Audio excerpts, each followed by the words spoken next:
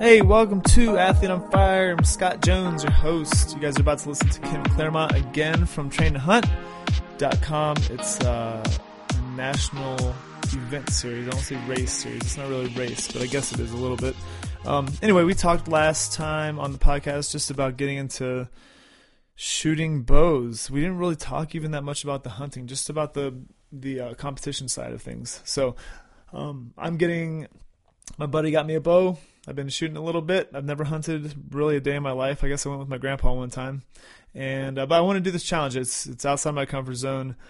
I know I'm going to be nervous. I know I have the potential to make a complete ass of myself. So that's kind of exciting. So I'm going to do that. So I'm kind of picking his brain on a couple of events they've had and things that I should think about before I go out there.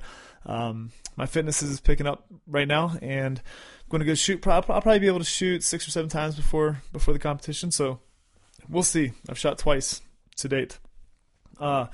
As you know, or maybe you don't, Athlete on Fire started back in 2014. It's crazy. In the last year, I let it go. I stepped back a little bit. I wanted to decide what I wanted it to be, and I'm back at it full force, finding amazing guests. I want to make it more personal. I've told you guys it's going to be part of the legacy that I leave my boys as far as being able to go listen to me interact with people throughout my life. It's something I didn't have a lot after my dad passed, and I did have some audio, and it was just such a powerful thing. So little guys, Wyatt's my 7, actually he's my 8-year-old. Holy crap, he just turned 8 this week. And Wes is my 5-year-old. They're awesome little boys. Wyatt, happy birthday. We had a good time with you at the little Italian place that you picked out for lunch, and hopefully you like your new little mountain bike. So I know you had fun picking it out, even though they didn't have your size right away, but we got a cool bike for you. I think you're gonna really like it. Got lots of adventures with my boys this summer. We'll talk about that. I am gonna record a solo show here today, so you guys can go listen to that on the main deal. But for the next 45 minutes to 50 minutes, it's gonna be me and Kenton Claremont from Train to Hunt. I learned a lot. I'm learning a lot. I love the idea of diving into something that makes you a little nervous and a little scared. So this is one of those things. So enjoy the show, guys. We just dive right in. Appreciate it. Just pretty sweet. Cool, man. So yeah, we'll just catch up. We'll get right into it. Yeah, okay. Usually when you call, Skype's on. It's recording already. So I'll update you a little bit. I know did you guys have one in California recently? One of the train to hunts? Yep. Okay. Yep. We just last weekend we did a train to hunt in El Dorado Hills, California, and man, it was awesome. We lucked out because it rained all night on Friday night. And then Saturday morning it was raining, and during registration everybody was kind of huddled under cover. And then about 8:30 it broke. And so when we were doing our competition, there wasn't any rain. It was a little bit moist out, and there was definitely some mud on the ground. But as far as like being rained on during the whole competition, we dodged that. And yeah, people got muddy, but people that really don't mind getting muddy, especially this crowd. They know that they're going to be outside. They know that there's a chance that they're going to be get dirty in the end. When it comes down to it. And everybody, you never seen such a crowd that was covered with mud with big old smiles on their face. So where's El Dorado? It's just outside Sacramento. Is that right? Yeah, just outside Sacramento. Oh, okay. Yeah, that's a pretty area. The Sacramento area is anyway. Yeah, it's a really cool community. It's stuck between. It's just north of San Francisco, just south of Sacramento. It's a really pretty area, and apparently we hit it just right because the whole bow club area, all the whole area we were competing in was just green and blooming. And I said, man, this is beautiful, all green like this. And they said, yeah, it only stays like this for a little while because once it heats up, it all turns brown. They're like, yeah, all summer we shoot in on everything's just completely brown. So yeah, you hit it perfect. Gosh. Yeah, I know. I've been we're Folsom, which isn't too far away from there. Due east of Sacramento. There's a big race there. There's a couple big races there, but for the Becoming Ultra project that we do, we featured the American River 50.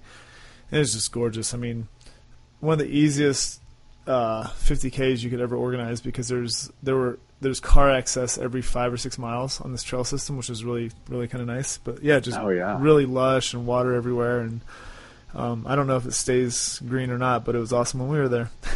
Pretty sweet. Yeah, it's one of those. I think California is one of those states that is much like New York, where people think of California, think of LA and San Francisco and San Diego and the big cities. They don't think about the agriculture that happens in North California, and like New York.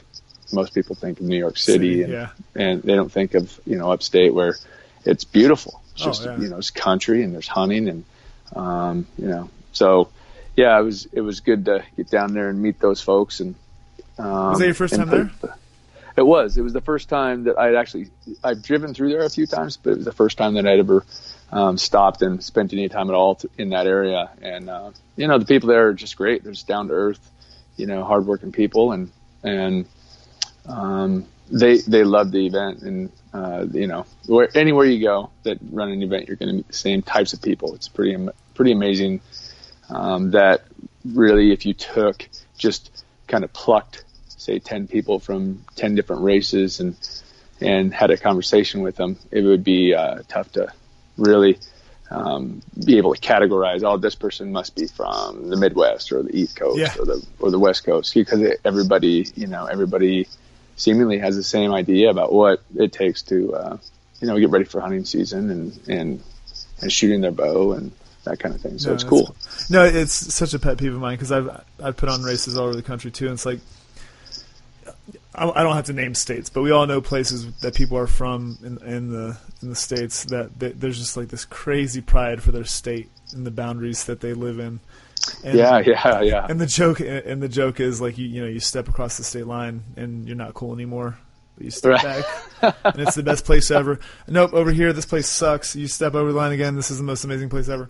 Yeah. It's very funny. Just my family's all from West Virginia, kind of similar to that. But really, when it comes down to it, I mean, your ideals and kind of lifestyle dictate the kind of person you are, not really exactly what boundaries you live within, which is pretty cool, because you would get, I think, especially in your world, in the hunting world, you would get a lot of stereotypes on people from LA not shooting or hunting, and because it's a big city, and maybe people out in the country, all of them hunt or shoot. I mean, I just think there's just so many stereotypes that go in that world. There's a ton of, exactly, and those are the things we're trying to overcome with events like this, and that's just that we, no matter where we're from, there's things that we have in common, and we really need to focus on those things and not what we don't have in common, because I think too often in this day and age, and it's probably not just this day and age, but just like anything, it's probably just more up, on the forefront this day and age because of social media and the different access points you have to having people's opinions. But is that we like to focus on the things that we're different, the differences we have. And I think that a program like Train to Hunt, or an event like Train to Hunt, or any extreme event for that matter, tends to really just bring out what we all have in common, regardless of where we're from or our backgrounds at all. So it's fun to see and fun to be part of. Well, I can give you some feedback. I think gamifying something that's fairly intimidating for people, and we kind of talked about this in the last one. I'm not really one to get intimidated in hardly any situation, just because I have a pretty open mind, and I've done enough stuff and traveled enough around the world to feel comfortable in those situations. But even at that, I can see the intimidation just to get into shooting, whether it's a bow or a gun, whatever it might be, or into hunting. Mm-hmm. Like going straight from cold turkey right into hunting with a bow, that would be very intimidating. I even had one of the steps taken out for me because my buddy found a bow for me, so I didn't have to go shop and figure it out. Like, he just dropped it off on my doorstep one day, so I kind of got lucky in that respect. But I did have to go get it set up last week and a half ago. How'd that go? And it was good, man. The guy was awesome. I did walk in there and feel there just so much going on. I'm trying to put myself in other people's shoes. Like, it doesn't bother me at all. Yeah. But definitely a lot going on, and it took him about 3 or 4 minutes because he's helping other people get set up, and it might have been a busy time of day. And of course, I have my 2 boys with me. They're 5 and 7, and right after school, so they're friggin' hyper, just wanting to move around. Yeah, so they're like beating the hell out of each other on the side, and I'm trying not to raise my voice too much at them. And so then he gets me set up, and I said, "Okay, man, I'm going to ask you a million questions. These are probably, some of them are going to be dumb, and some of them might not be. But he got me set up on my on the length and all that good stuff, and then just had me find a release. So I just got an open hook release and had me pull back a couple times on it. Draw length 29 3/4. What is it? I think it's only a 60-pound bow. Plenty. Okay. Yep. And so I got that part set up, and then what else did he do? Oh yeah, he had to cut some arrows for me. So he cut. I think I just got 4 to start with. I had no idea what I should get. Yep. So got 4 arrows, and then I was out the door, man. I was pretty good to go. I asked him some like just goofy questions. I didn't know how to put it back in the box because I didn't watch the first time. So I was asking just stupid stuff, right? But yeah, I got out of there. I felt pretty good, and then ended up going to shoot on Sunday with my buddy. We have a really nice range out here, from 10 all the way to 80 for this targets, the 2D, and then we have a 3D course out here that has 28 targets on this little trail system. So it's pretty big, man. It's pretty cool. So we went out there and shot for about, I don't know, probably shot 20 arrows on the 20, 30, and 40 yard, and then went out and shot some of the 3Ds. But a couple things. Definitely was my bicep was a little sore on my front arm the next day. Oh, really? I was surprised about. Yeah. That's definitely new to me. Usually it's like a shoulder or like back, a tricep. Right? I know. Yeah, or your back. But your bow arm bicep was sore? My front arm, so my left arm, yeah. Yeah. Wow. Huh. So that's interesting. Just something that you know, just not used to holding your bow out there. Yeah. So I had a couple questions because it's pretty easy to get close to target the first, at least 20, 30, and 40. I thought. How accurate? When people get out there, like how accurate do you want them to? Do they need to be for train to hunt? Like what's important? I'm all leading up to a couple questions that I have about some things that actually happen to good shooters. So when we're getting started on the target part of the competition, how accurate does everybody have to be? You know, really, you're always, obviously the more accurate the better, but I would say like minimal you want to be able to hit the target, you know, just because we shoot all 3D targets. They're fairly big 3D targets. Most of especially the challenge course, mountain course targets, those 6 targets that you're going to be shooting during the challenge course portion. Those are the ones you really want to make sure that you're hitting. They're fairly big. They're Reinhardt targets. You know, so they're fairly big deer targets, and the mountain course targets usually like antelope or elk or deer. So there's quite a bit of room for error, but I would say at minimum you want to be able to at least hit the target because it's going to save you a lot of extra burpees. Because every time you miss a target, miss completely, you have to do 20 burpees, and that can really be you know, just not make the competition much fun if you have to do 120 burpees. You know, if you're out there just flinging arrows and having to not, you know, put your face in the dirt 20 times every time you step up to a target. So definitely want to be able to hit the target, even if you have to you know, aim center mass. But I would recommend just aim small, miss small, and know that during the competition you're basically going to defer back to any bad habits you have. So when you're first starting off, Scott, just really focus on, I wouldn't even worry about trying to get out and shoot at distance like 30, 40. I would just stick with like 10 and 20 and just try to be real consistent about your draw, anchor, and release.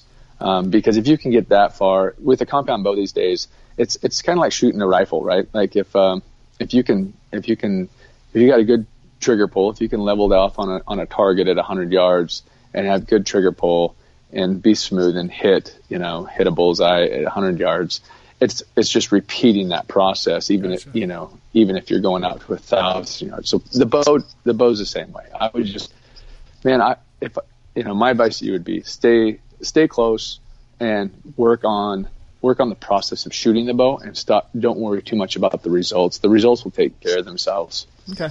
That's good stuff. Yeah. So I was talking to Charlie, my buddy out here, and He said I think he had a friend doing one of the trainer hunts, and he said something about target panic, and I'd never heard that term before. So what's that all about? So basically, target panic is something that's kind of built into us as humans, and that's what we're doing is we're anticipating, with lack of a better term, we're anticipating an explosion, right? So when we know we have tension in our hands, you pull the bow back, and we feel the tension in our hands. It's undeniable that there's a certain amount of energy that we're, by pulling back, we're creating this energy, and this energy is locked in the bow, and we're releasing this energy with our trigger, with pulling this trigger, and our minds want to control when this explosion is going to happen.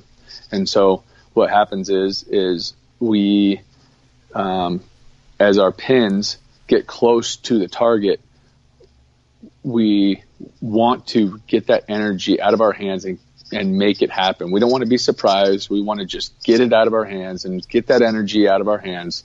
And so what happens is you just end up, as soon as your pin gets close and you start thinking about, okay, it's time to shoot, also known as get the energy out of this bow, you just end up just pulling just jerking the trigger and just getting it out of your hands, because there's a certain amount of anxiety that comes along with an anticipation of this explosion, as minor as it might be.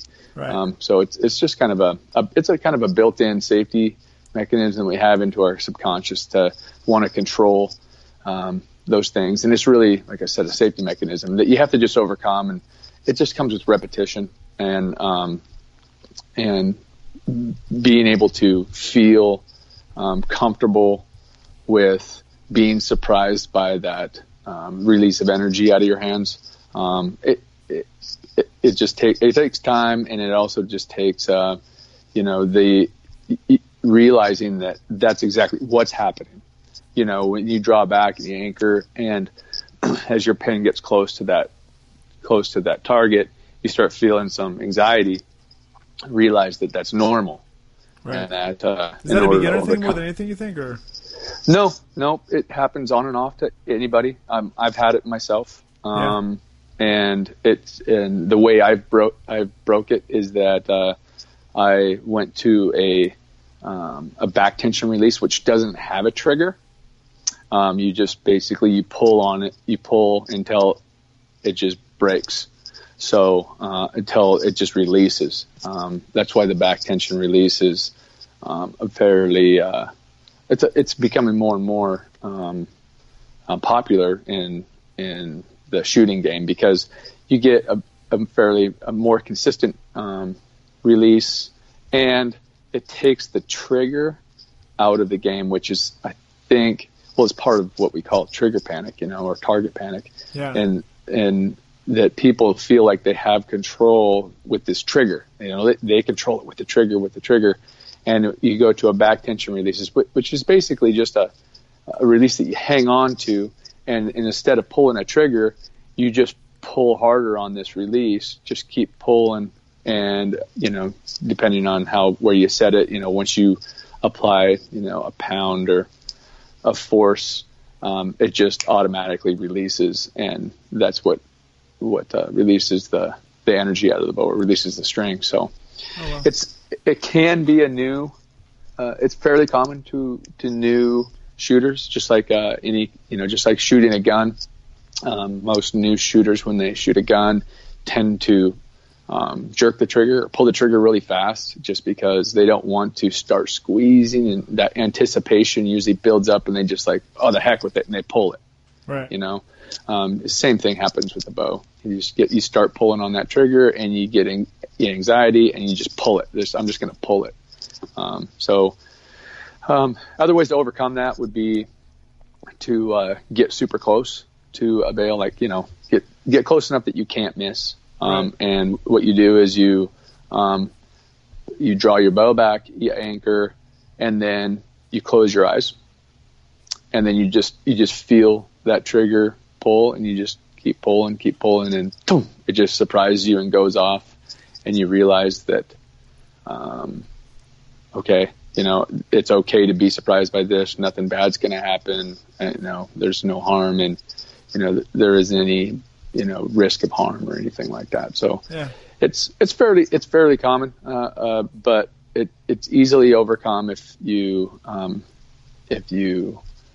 take the right steps. I'm a big believer in back tension, and then the other thing that I tell people if they get big target panic is I tell them to start close, shoot with your eyes closed, and just feel that release, and then the next thing that I'll have them do is I'll take the sight off their bow, because usually that target panic or that trigger panic is related to your pin, and when your pin gets close to where you want it to hit, that's when that anxiety builds. So just take the release or the sight off your bow, and then just start shooting, just really close, just with both eyes open, and just look at where you want it to hit, and then start your pull, and you'll get a usually good clean break, and then graduate back to putting your sight back on your bow, and and shoot a few times. And what will happen, pretty common, is you'll put your sight back on your bow, and you'll shoot, who knows, 12, 50, 100 arrows, and then suddenly out of nowhere it comes back. And you're like, man, it's back again. Like, now I'm starting to feel this big anxiety when my pin starts floating around where I want it to hit. And you just have to have the discipline to start, just start over, take the sight off your bow, move up, just keep breaking that habit, or breaking that that instinct, and overcoming it. So that's interesting. Yeah, I could definitely see that happening in the field, for sure, for people. But yeah, we'll just have to see. Definitely. Yeah, it happens, man. Quick story. I won't use names, but the guy that I know very well, who has been hunting, and very successful. He guides. He's done really well in numerous trained hunts.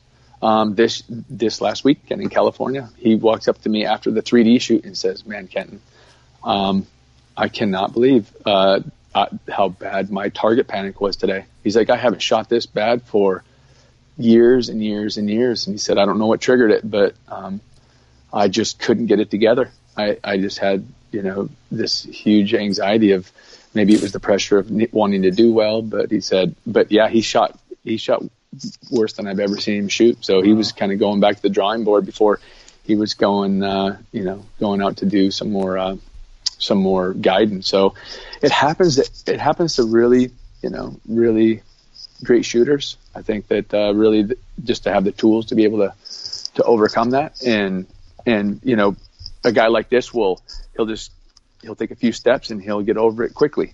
New shooters, it might take them a little bit longer, but not that uncommon, and especially in a competitive situation. Any kind of outside stress or perceived stress is going to trigger that, and that's why I think it's so valuable to try to put yourself in stressful situations before the situation is, I have a live animal in front of me and I need to make a good shot. Yeah. I need to make an ethical kill. I need to make, I need to put this arrow right where it belongs so that this animal doesn't suffer. And that's why I think it's so valuable to do like a train hunt challenge, because if you have tendencies to revert back to, target panic or the worst version of you want to find out what that is and how to overcome that before you get into the field and start shooting animals. Yeah. No, it's pretty crazy. I just told my wife the other day, I was like, I shot a handful of times in the last week.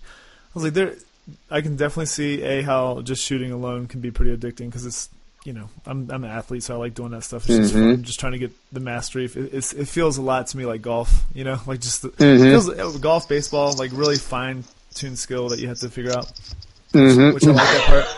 But then I was like, there's no way I'm hunting until I can be 100% accurate, because I would not want to risk injuring something and not making a good clean kill out there, because it's on you, man. Like, you know your skill set before you go out there, so assuming that you can make a shot that you haven't practiced, I think that would be crazy to even try, to be honest with you.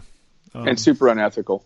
Yeah, well, that's what I think that just the feeling of what it would feel like just to guess if you can, So I definitely, just after shooting for a few times, could see that. And I love the fact that you're putting people at stress in a competitive way to really show them what it might feel like, especially for people like me that needed something a reason to kind of get into it. Like kind of gamifying it is going to be a fun way to get into this whole world for sure. Yeah, absolutely. And there's plenty of people that get out here and they compete, train to hunt, and they never hunt. They either just don't have interest in hunting or the time or maybe feel like they have the resources to become a hunter. But there's plenty of people who just come out and they shoot and compete, and that's kind of their world. They just like to compete. So yeah. There's all kinds of people, and I want to just comment real quick on what you said earlier. And it's so true that golf and baseball and shooting are so similar, because if you shoot just like baseball, if you have a good swing and you just drive a ball in the cage, you're in the cage and you just drive the ball, you don't want to step out. You want to see if you can duplicate it. Yeah, exactly. But if you hit one and it's, you hit one that you hook it or you end up you pound it into the ground or something, you want to try and end on a good note, but yeah. But you never end on a good note because you always want to try and repeat it. Like, it's the vortex of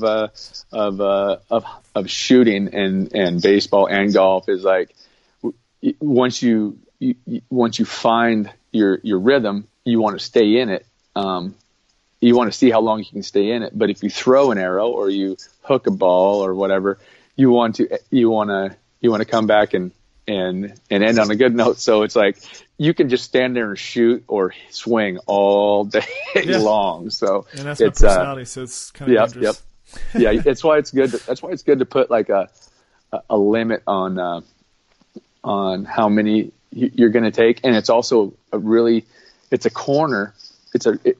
You turn a corner, Scott, when you stop worrying about the results in all those sports, in golf and in baseball, hitting a baseball and in shooting, is that you think about the process, because all these things are they're so, like, it takes one little tiny thing to make the outcome undesirable. And so you just have to,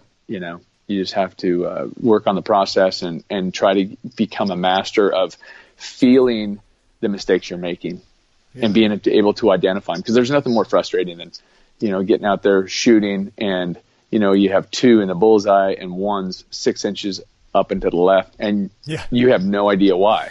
You're like, they all felt exactly the same, Yeah. So no, I can see that. Yeah, it's very similar to those, swinging sports as well. So yeah, like the good shot, the good stroke on the golf course, good swing, like that keeps you coming back. Yeah, exactly. It only takes one, right? Like you can just shank, and then all of a sudden, on the 18th hole, you just, you chip, you're up and down in 3, and you're like, wow, that's going to keep me coming back for, the next round. So, well, I did the first time I went with a buddy just so you could show me some stuff out at the range, and then the second time I brought my boys after school, got them some food. There's picnic tables behind the range, so had them eating, and then I took them on the 3D course, and that's a blast because around every corner they got to see what the next animal was, and they just freaking love that, man. It's really cool. Yeah. And it gave me a reason. It made me leave at a certain time because I would stay out there for 5 hours. I already know I'd stay out there for 5 hours. So that was the other thing. If I want to stay married, timely. Yeah. So there's that. So let's, before we wrap up, I guess. The fitness part. So when you're out there in California last week, what were some things you're noticing about people's fitness overall? Is it better than it's been in the past? Is it worse? What things were giving people a hard time? What things were people kind of figuring out pretty early on? Okay, so I would say that just in general, people are loving the new sandbags because they have the handles. So they were. I found that compared to the past, people are having an easier time lifting the sandbags and manipulating the sandbags during the exercises. There was some of them had a tough time with the ground to over the head, because they could get it up and hold it, but to lift the sandbag from the ground and over their head, you could just tell that they hadn't really been coached up on the technique on how to do that. Basically keeping a strong back and using power and explosion That's just like a snatch. I don't know if I saw that one yet. Yeah, it's kind of like it's very, very similar to a snatch. You just want to, keep your back, keep strong, upper back and bend your knees and, deadlift it to a certain point and then explode up and just chuck the bag over your head. You can just tell people, once they got to that point that, you could tell the people who had basically done any kind of lifting or deadlifting or cleaning in their life, done, any kind of Olympic lifting compared to the people who were just powering through it. And luckily the bags they're not, heavy enough that anybody is, get hurt because, 50 pounds isn't going to hurt a 200 pound, grown man, to right. throw over the head 10 times. But, the boxes were kind of tricky for some of the shorter competitors. 20 inches is legit, man. Yeah, 20 inches is a pretty good step for some of the shorter competitors. If, anybody who is under, 5'4", I think was having a tough time at points of just stepping up on the box and getting over that many times, because there is quite a few times that you have to go over the box. As far as people's overall condition, I thought that California, there was, was really well represented as far as being able to put a pack on and move through the hills down there with some efficiency, especially in the slick mud. I think that anybody who's training for these competitions, I would just, make sure that you're efficient in the movements. You can find the movements online. It's basically getting over the box, I think, is probably one of the key components to that. If you're really efficient at getting over the box, 2 feet on top of the box, 2 feet on the other side of the box, manipulating the bag doesn't seem to be much of a problem for most people, as far as getting the bag from the ground to their shoulders and getting over the box. They just have to hang on to the bag. And then the get-ups, the sandbag get-ups, people are having a little bit of time, kind of trying to wrestle that longer bag. But those bags are you guys using the brute force ones?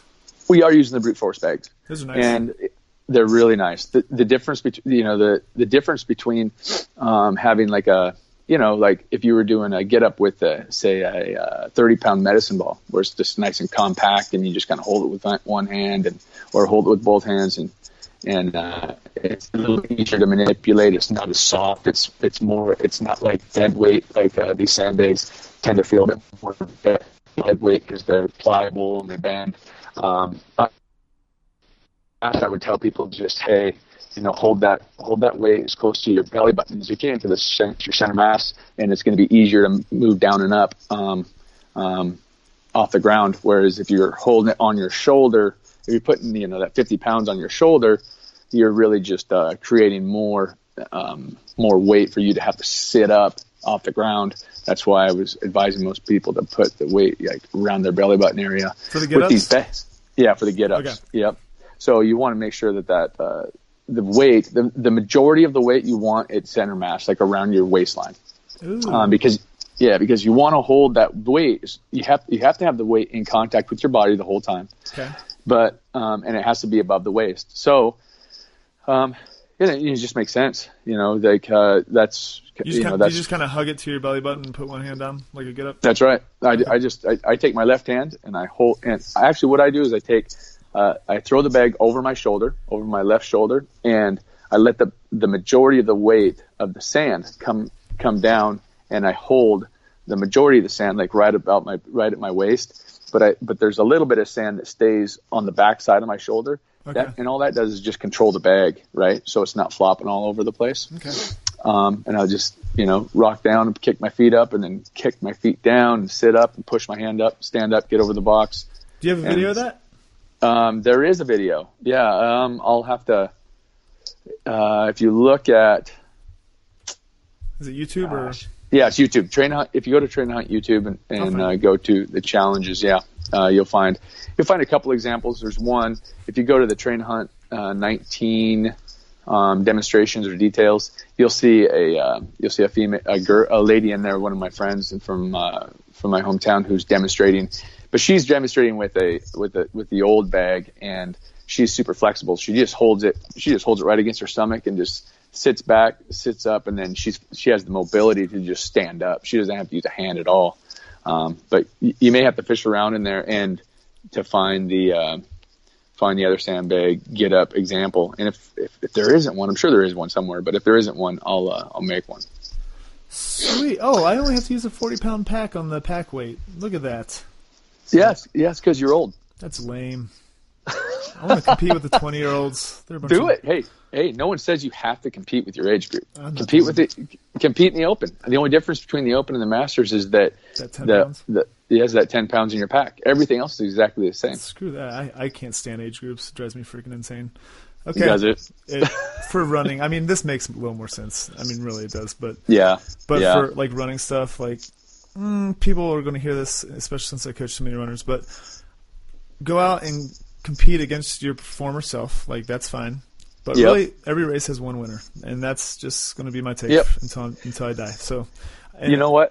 I can't say I'm not with you there, Scott. It's like that's the way it is. Like, that's the way it is. We all get older, we all get slower. That's just the way it is. And you know what? The pass the torch. The Lion's pride, it takes over. The young guy comes up and takes over, and you got to be willing to put your pride aside and say, you know what? Yeah, he won this time. That's that's my time of winning is my time of winning is over. I'll go with my age group, but yeah. Plus, I'm not winning trained when I shot like 5 times before I get there. So there's not any delusion. I work out with Charlie a lot, and I know where I am on the pecking order of us. So I can just throw that out there. Okay, I'm gonna tell you a couple of workouts we've done, and then by the time I'm done describing a few of these, I want you to give another one for the listeners because these are kind of fun. People like that stuff. Okay, you got it. So did I tell you the one that me and Charlie did right after we did our last podcast? No, All right, so we did a hybrid of the one that you told me on the show. Yep. And it took me 55 minutes to do 3 rounds, and I had to get going. And then it took him an hour and 15 or an hour and 10 to do 4 rounds. So what we did is we got some air assault bikes out. Okay. And we got the 20-inch box out. And we had a 50 and a 60-pound bag, and we just took turns because that's all we had. We didn't have 2 60-pounders. So we did 20 calories on the bike, and then we did 20 step-overs like you guys do in your competition. 2 feet on the box, just on a shoulder or whatever. 20 step-overs. Then we did 20 calories on the bike, and we did 20 shouldering. So touch the ground and then shoulder it and then step over. Okay. And then That's awesome. And then we did 20 calories on the bike, and then we did 20 box-facing burpees and over the box. Okay. And then 20 calories on the bike, and then we did 20 get-ups. Do a get-up, go over the box, get up, go over the box, times 20, and then 20 calories on the bike. And that was round 1. So that took 55 minutes. It was brutal. That is brutal. I have to admit. That's brutal. It was very brutal. His upper body is way stronger than mine. He's just jacked up top. But so he was throwing that bag around a little easier, but the cardio, I didn't feel like the cardio was limiting, which made me happy. So it definitely felt like the legs were limiting on that. So for people listening, 20 inches for step-ups, like traditional workout stuff, is not bad. But when you have to get both feet up on the box, that is the game changer because it's so I'm 6'2", so it's easy to step up and over. But when you have to put both feet up there, it's a pain in the freaking ass. So it is tough. Yeah, it makes you slow down a little bit, and you have to just make sure you get both feet up on there, and you don't have to stand all the way up, but just getting both feet on the box is definitely challenging. Well, it's self-preservation for sure because if you get sloppy with 50, 60 pounds on your back, you can break your ankle in half if you're not paying attention. So there's an incentive to focusing when you get late in the round. So we did that one, and then we did and this is just because I know you guys do a lot of running stuff in between your sets during the competition. So we had these big steps. They're about 20 inches. But there's about 8 of them, and it looks like an amphitheater next to this track at this middle school. Oh, sweet. So what we did is one person ran a quarter mile as fast as they could, and the other person had to go up the big steps times 3 with the 60-pound bag, and then there's little steps. There was 2 per the big ones. You had to go up that 3 times, up and down. And then you had to do lateral burpees up the big steps until the person got back. So you could usually get like 4 burpees in. So we did that for, I think, 4 or 5 sets. And then we just did some sprints and stuff. So that was number 2, and then the last one. And I saw some people that are doing train to hunt out here yesterday because the dude had the wilderness athlete hat on and the big old sandbag and stuff. And we have a place called the Mini Incline, and it's 200 steps straight up a mountain. And then you have the option to come back down those 200 steps, or you can do a half mile down the trail. And so what we did is we got our 50-pound rucks on, hiked up the 200, back down, put the rucks down, hiked up the 200, and ran down the half mile. And we just alternated for 10 total laps, so 5 each. And it was about 4 miles and over 2,000 gained by the time it was over. But I am sore from that. But I bet. The coolest thing, though, and the coolest thing of the day is that we met a guy out there that was 79 years old, and he went up and down that thing 10 times. And that's what it was one of my questions for you. Who's the oldest person that you've had to train to hunt? 60. I think 67 was the oldest person that's ever done it. That was just a couple of years ago. In fact, in California, we had one that was 61, a 61-year-old and a 62-year-old. Nice. I love it. So it's not that uncommon. No. To have a 60-plus-year-old. Yeah, they go out there and get her done. It's pretty awesome.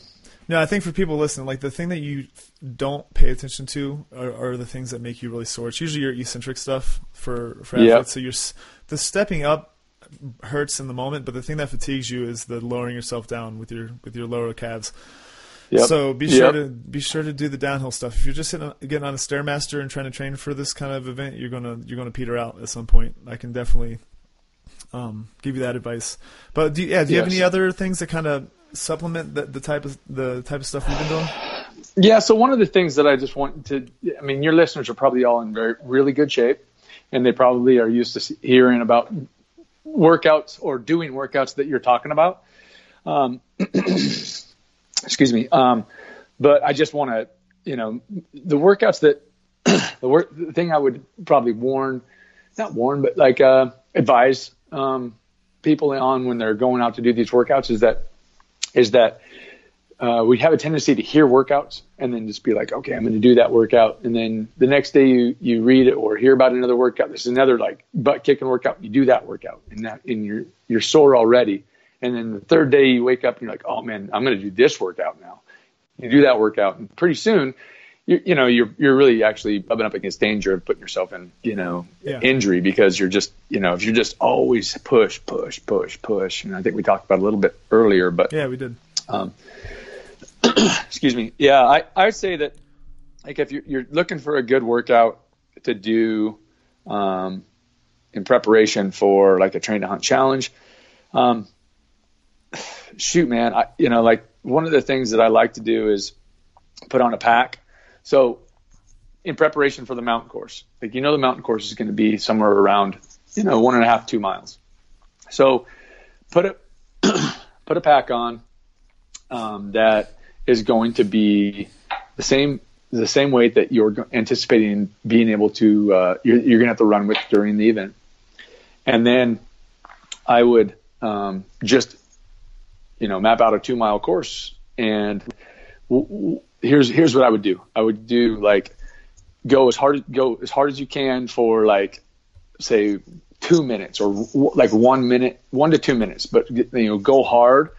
And then every minute or every 2 minutes, perform some sort of an exercise, whether it be, lunges or push-ups, or take your pack off and do like 5 get-ups right there in the trail, put your pack back on, and then take off. And then when you get done with your 2 mile run, the workout's over.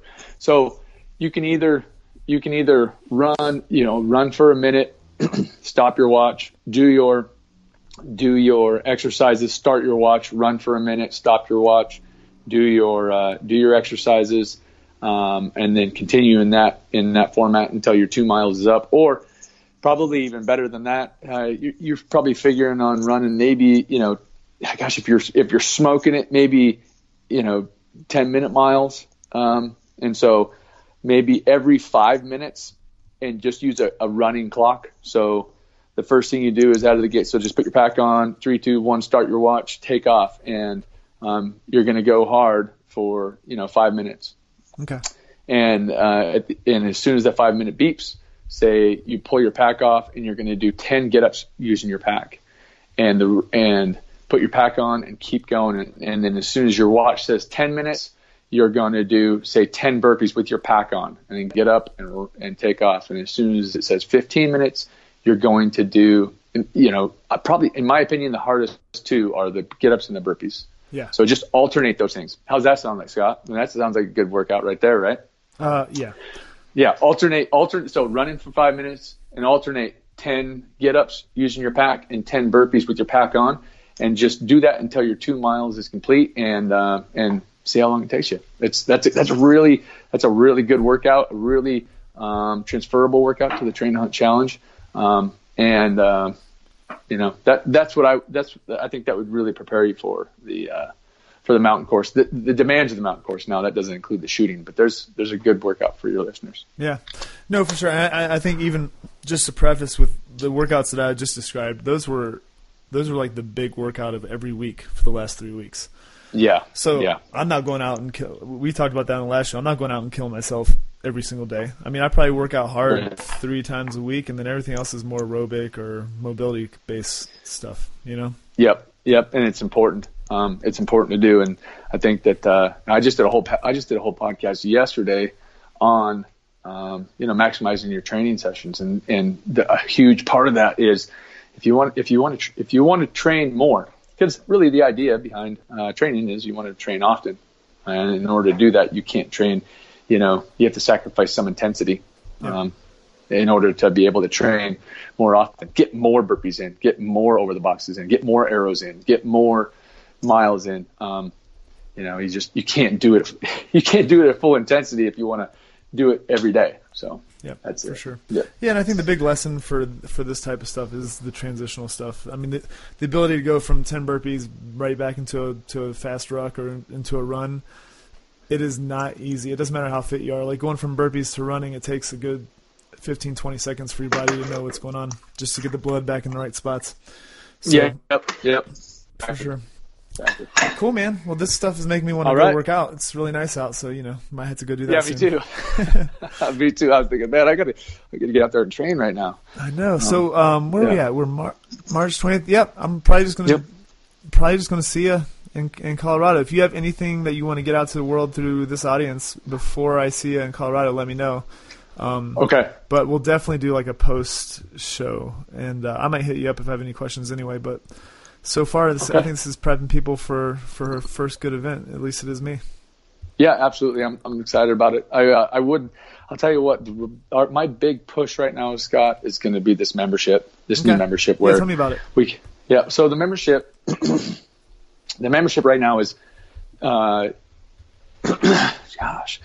membership is 52 weeks of workouts. Meaning, like if a user goes on to Train to Hunt right now, and clicks on the membership, what they're going to see is everything that comes with the membership. And I understand that that all of the information isn't laid out in front of you. It just has in terms of like, what do these programs look like? What kind of equipment do I need?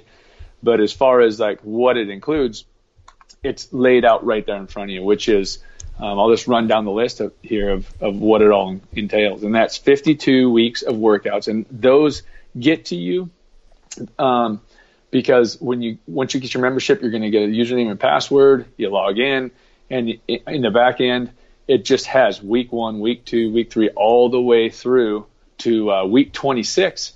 And then you start over on week 1, because week 1 in these workouts is a baseline testing. So you do a baseline testing week, and then you do 25 weeks of workouts, and then you go back and do baseline testing. I think it's a little bit long between baseline tests, but it still remains. You're going to get a year's worth of training. You get 15% off all Train to Hunt apparel. Anything we sell in the store, you get 15% off. We're doing a Facebook members only Train to Hunt Facebook page, which means that I'm going to be doing a lot of live feeds on the members only page where, we're going to be covering things like nutrition and movement efficiencies and mobility and how to deal with limitations and how to deal with sore shoulders and sore hips and then, how to open up, your joints a little bit more, how to prepare for train hunt challenges. It's just you're really just going to kind of be on the inside, just kind of like the insiders group. And where you'll be able to ask questions as we're doing these live feeds and really gather information that, you wouldn't have access to if you weren't a member. So, you also get access to all of our, what we call our one-click programs. And our one-click programs right now are, we have a kettlebell only program that is, it's just 6 weeks, but it's a program that you can do with just a kettlebell. We have a train to hunt challenge prep program, which is something that anybody who is willing to, wanting to get out there and do a train to hunt challenge. That's a 10-week program. We have a strength training program called the high altitude program. It's a 12-week program. I think it's one of our best programs that we offer in terms of like, being able to gain strength without risk of injury. And then we have a 14-week program called the No Shape to Mountain Shape program. So these 4 programs by themselves, we've been selling for $109 for these one-click programs. You could buy them, just download them, and then have them forever. And in this membership, you have access and you can download any of these programs, any and all of these programs. Nice. Yeah, it's great. And we're going to be adding to these programs. We're going to be, we're going to just keep trickling down these programs, a program that focuses mainly on mobility, a program that focuses mainly on backpack cardio, those types of programs that you'll be able to access. We want to be able to guide our members from program to program, depending on the time of year and where they are in their training in comparison to their up and coming event, whether it be hunting season or the Train Hunt Nationals or whatever that might be. Nice. Is this membership new, or have you guys had this for a while? This is a brand new membership. The membership that we have been offering only had the 52 weeks of workouts. That's what, like, if you've been a member in the past, it's been, you get 52 weeks of workouts emailed to you. And that was the whole value in the membership. And now we've added all these things, because what I thought about, Scott, was, hey, I want people to train, and I want them to train the way, I want to take away all the excuses. I want to give them all the workouts so they can kind of pick and choose what makes sense for them that day. And I want them to be able to also follow a very structured program if they want to. Like, hey, my goal right now is to gain strength, because I'm far enough out from my hunting trip. I realized last hunting season that one of my weaknesses was strength. So I really want to focus on strength. What do you recommend? And I'll be like, hey, do the high altitude training program, do that 12-week program, and then report back and tell me how much strength you've gained, and we can give you some direction from there, whether it be move on to the No Shape to Mountain Shape program or the kettlebell program or one of these other programs. Nice. So it's all new. We're also going to be doing members only giveaways, occasionally, maybe a quarterly, where they have, as just by being a member, you'll have a chance to, win these giveaways. And then we have monthly challenges, for our members, where we'll be posting these challenges in the members only Facebook page, saying, okay, here's the workout of the month. You guys go nuts. All you have to do is post a time, and you'll be eligible for a drawing of some prize. And then the other benefit of being a member is that as a member, you're automatically part of our beta team, which means anytime we develop a new program, we're going to blast it out to you, our current members, and let you test it and give us feedback about what you think about the program, and before we finalize it and launch it into the public. So there's just a lot of benefits to being a member, and all of this is $120 for the year. So Nice. I think it's a really great value. That was the whole point, was to bring a ton of value. I figured it out. It's 32 cents a day. So for 32 cents a day, you're going to have access to all this stuff. Math, baby. Yeah, right? 32 cents a day. Even if it just motivates you to do like 5 push-ups a day, you're paying 6 cents per rep. Come on. Yeah, exactly. I love the math. Well, and here's the other thing is, guys like you and Charlie and tons of people, they have access to workout groups. They have kind of their loyalties to their fitness groups or their CrossFit box or their whatever it might, their trainers even. But for $120 a year to have all these workouts right in your lap and available to you, these are workouts that you can go through and you can use if you're on the road. Say you're on the road and you just go through there and, hey, I can do this one in my hotel tonight. Or it's just, you can even using the workouts as a supplemental, like, man, you know what? You and Charlie get together one day and you're like, hey, what are we going to do today? Instead of having to try and figure out, okay, what are we going to do today? You can just pull up one of the workouts and do that. Yeah. So no, it's awesome. It's a great way to go. Cool, man. So they just go to trainthehunt.com and there's a membership tab right there. I That's right. checked it out. Sweet, Yep. Train the Hunt. Go to membership tab. It'll tell you everything. It says become member. Get your username and password. You're in. Awesome, man. Well, cool. we might catch up before Train to Hunt in Colorado. We might not. We'll see what the schedule is. I know spring is crazy for most people doing events. I'm sure it is for you, just the organization piece. But yeah, it's great chatting with you, Kenton. You guys, I hope you enjoyed it. If you have any feedback, I did. Shoot me a message, scott@athleteonfire.com. Thanks a lot. Awesome, Kenton. Thank you. Hope you guys enjoyed that. I know I did. I learned a lot from Kenton. Man, this is going to be crazy. I looked at the workout. It looks easier than some stuff I've been doing with Charlie. So I think I'm going to be able to handle the fitness. I don't know how I'm going to handle it compared to other people, but I think I'm going to be able to handle it. The question is, am I going to be able to calm my nerves? I don't know. I'm going to go out there today, do some burpees, jump around a little bit, see if I can shoot in a straight line after that, and see what happens. I'll keep you guys posted. Thanks a lot.